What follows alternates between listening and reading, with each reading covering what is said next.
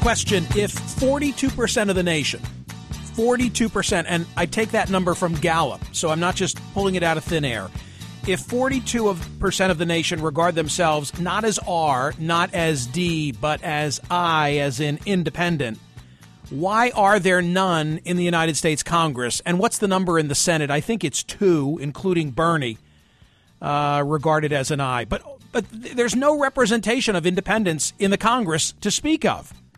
Martin Babinec is seeking to change that. He is running for Congress in central New York. It's a seat held by retiring Representative Richard Hanna, a Republican who became the first GOP member of Congress to back Hillary Clinton over Donald Trump. Let's find out how difficult it is to run as an I. This is Martin Babinec. Mr. Babinec, thanks for being here. Thank you, Michael. Glad to be here. Tell me a little bit about your background. I've read about you online. I know that you're an entrepreneur who's had great success with an online human resources company.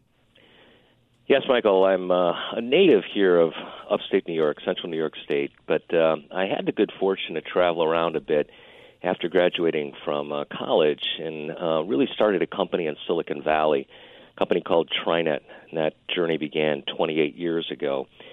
And what I didn't realize then when I started that journey was how important the environment is when you're starting a company to really get the kind of help from other people that's necessary to grow these companies in new industries. So it wasn't until after we moved our family from Silicon Valley back to my hometown in central New York State that as I looked around the area and thought about all the smart people, all the right assets that we have here, but yet a complete lack of new businesses created here in our region as so many of our best and brightest talent have moved away. That kind of put me on a path to try to make a difference. So for these last 6 years, after I stepped down from running my company, TriNet, these last 6 years I've really been involved in trying to help that next generation of entrepreneurs, especially in these new industries, create jobs. Because here in our area, the loss of manufacturing jobs has created a change in the economic climate that is top of mind for people throughout the area. Our children and nieces, nephews, and so many of our bright young talent have just left because they don't find opportunities to their liking. So have you been politically active before? No, I really have not, because I stayed focused first on building my company, and I'm very pleased with how that has gone as the company has risen to a level where we're now listed on the New York Stock Exchange, and a company that helps a lot of small to mid-sized businesses with their human capital needs.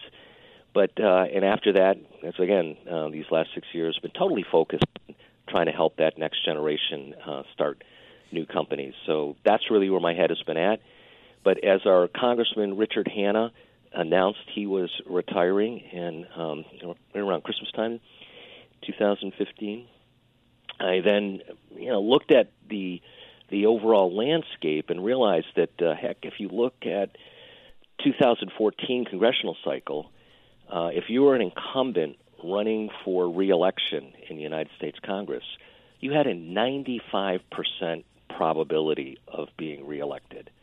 And I don't know about you, but for me, there's something wrong with that picture, that the power of incumbency is so great that it propels the existence of this psyche that just has voters voting for their incumbent because of the natural outcome of too much attention given on name recognition, and the quality of ideas seems to matter less. Is it accurate that you are putting $1 million of your own dollars into this race? It is accurate that I've loaned my campaign more than $1 million, yes. And I will continue to be on this path of trying to work towards bringing an alternative to the two-party system to voters throughout this district, not only with my message of creating more jobs in a fashion that's very different than what they typically hear from politicians, but more importantly, also being free of the corruptive influence of special interest campaign financing from the political action committees, and not being beholden to these rigid party ideologies. Because, as you pointed out at the top of this segment, more than 40% of the electorate don't identify themselves as being part of either party. And they look at the arguing that's going on between our two major parties, and they want another choice. And it's because of our electoral process giving the two parties far too much control over who gets to the ballot, and also the way the special interest financing has completely corrupted the process, because it's so expensive to run for office that those candidates that do make it through the primary process end up really being powered through their election cycle with the financing that comes out of these special interest groups. So I've made the commitment. Have you ever identified as an R or a D, and if so, what caused the break? No, I've been an independent voter my entire life, and so running as a third-party candidate stays true to my values.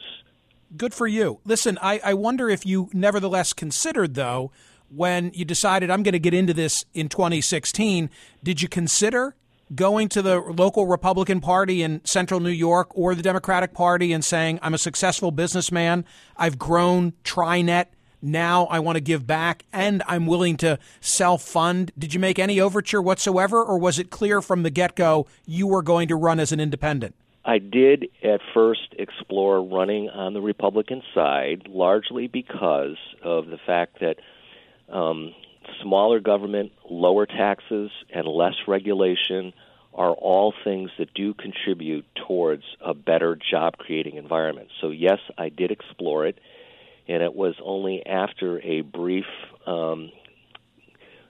period that, in looking at that, I decided it just didn't make sense, among other things, that I could see that the playing field is just so slanted in favor of those that are already inside the organization. There was not a receptivity towards outsiders coming in.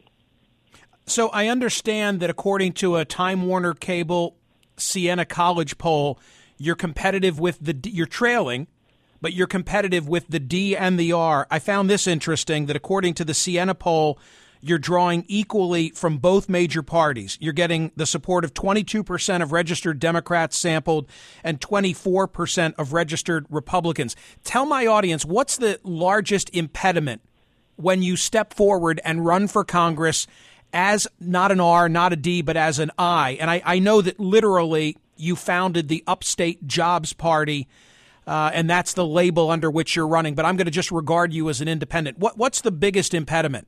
The biggest impediment is people have a habit, and that is they walk in the voting booth and say, I have voted D or I voted R my entire life or for some period. And the idea of breaking the notion of a candidate can only be a Democrat or Republican is the single biggest challenge. And as a candidate then, my challenge is to get out there and spread the message and get people comfortable with, number one, that I have a message that makes sense compared to what my opponents are presenting. And then number two, I can win this election. Now, the polls are supporting the fact that I am, as you pointed out, drawing equally from Democrats, Republicans, and importantly, independent voters, which is what makes it plausible for me to say I can win this race.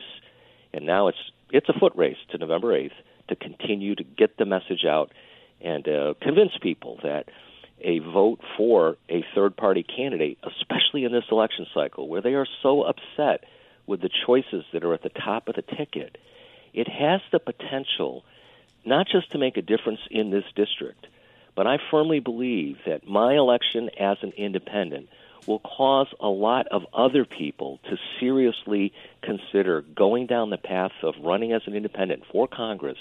And this can be a force that can help really bring the two major parties closer together. Because one of the reasons... Greg, I agree with that sentiment. Greg Orman came close in Kansas. I've been waiting for someone to do what you're doing in a Senate race or in a congressional race. And that was one of the reasons why I was eager to chat with you. Let me ask additional question of Richard Babinec, Martin Babinec, who's running for Congress from Central New York. What do you say if you're knocking on a door and a potential constituent wants to know about Donald Trump? What's the short version of what you say about him?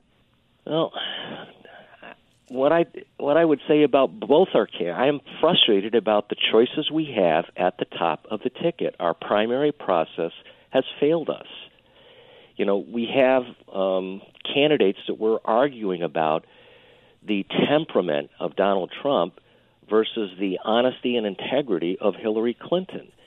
And we should be concentrating on policy differences and the vision of where the next president's going to take the country. And yet all of our media attention and too much of our voter attention is on these fundamental issues of character, honesty versus temperament. This is why I'm running as a third-party candidate. It's like our process is broken, and the best thing we can do to start putting some sanity in the process is to have more people on the ballot as independents that will reflect what the voters want, as opposed to the special interest and the special interest PACs and the major parties, bringing things closer to the center. You sound fiscally conservative. Correct me if I'm wrong. Socially, how are you on the issues? I'm probably more to the center on several social issues. And within this particular district, that profile of being fiscally conservative and more to the center on some social issues is what has been successful for our last 8 congressmen. No question about it. And I'm the only candidate in this race that fits that profile.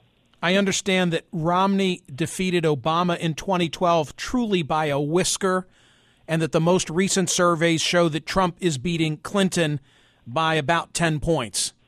And I would expect that's probably how it's going to unfold by the time we get to November 8th. I do believe Donald Trump is going to win in this district. All right, I've circled your name, and we'll keep you at the top of my mind and see how this pans out. I'd like to see some independent representation in the Congress, and you're the one who seems to have the most legitimate shot of breaking that glass ceiling. So good luck. Thank you for the opportunity to share the message here on your show, Michael. Look forward to returning.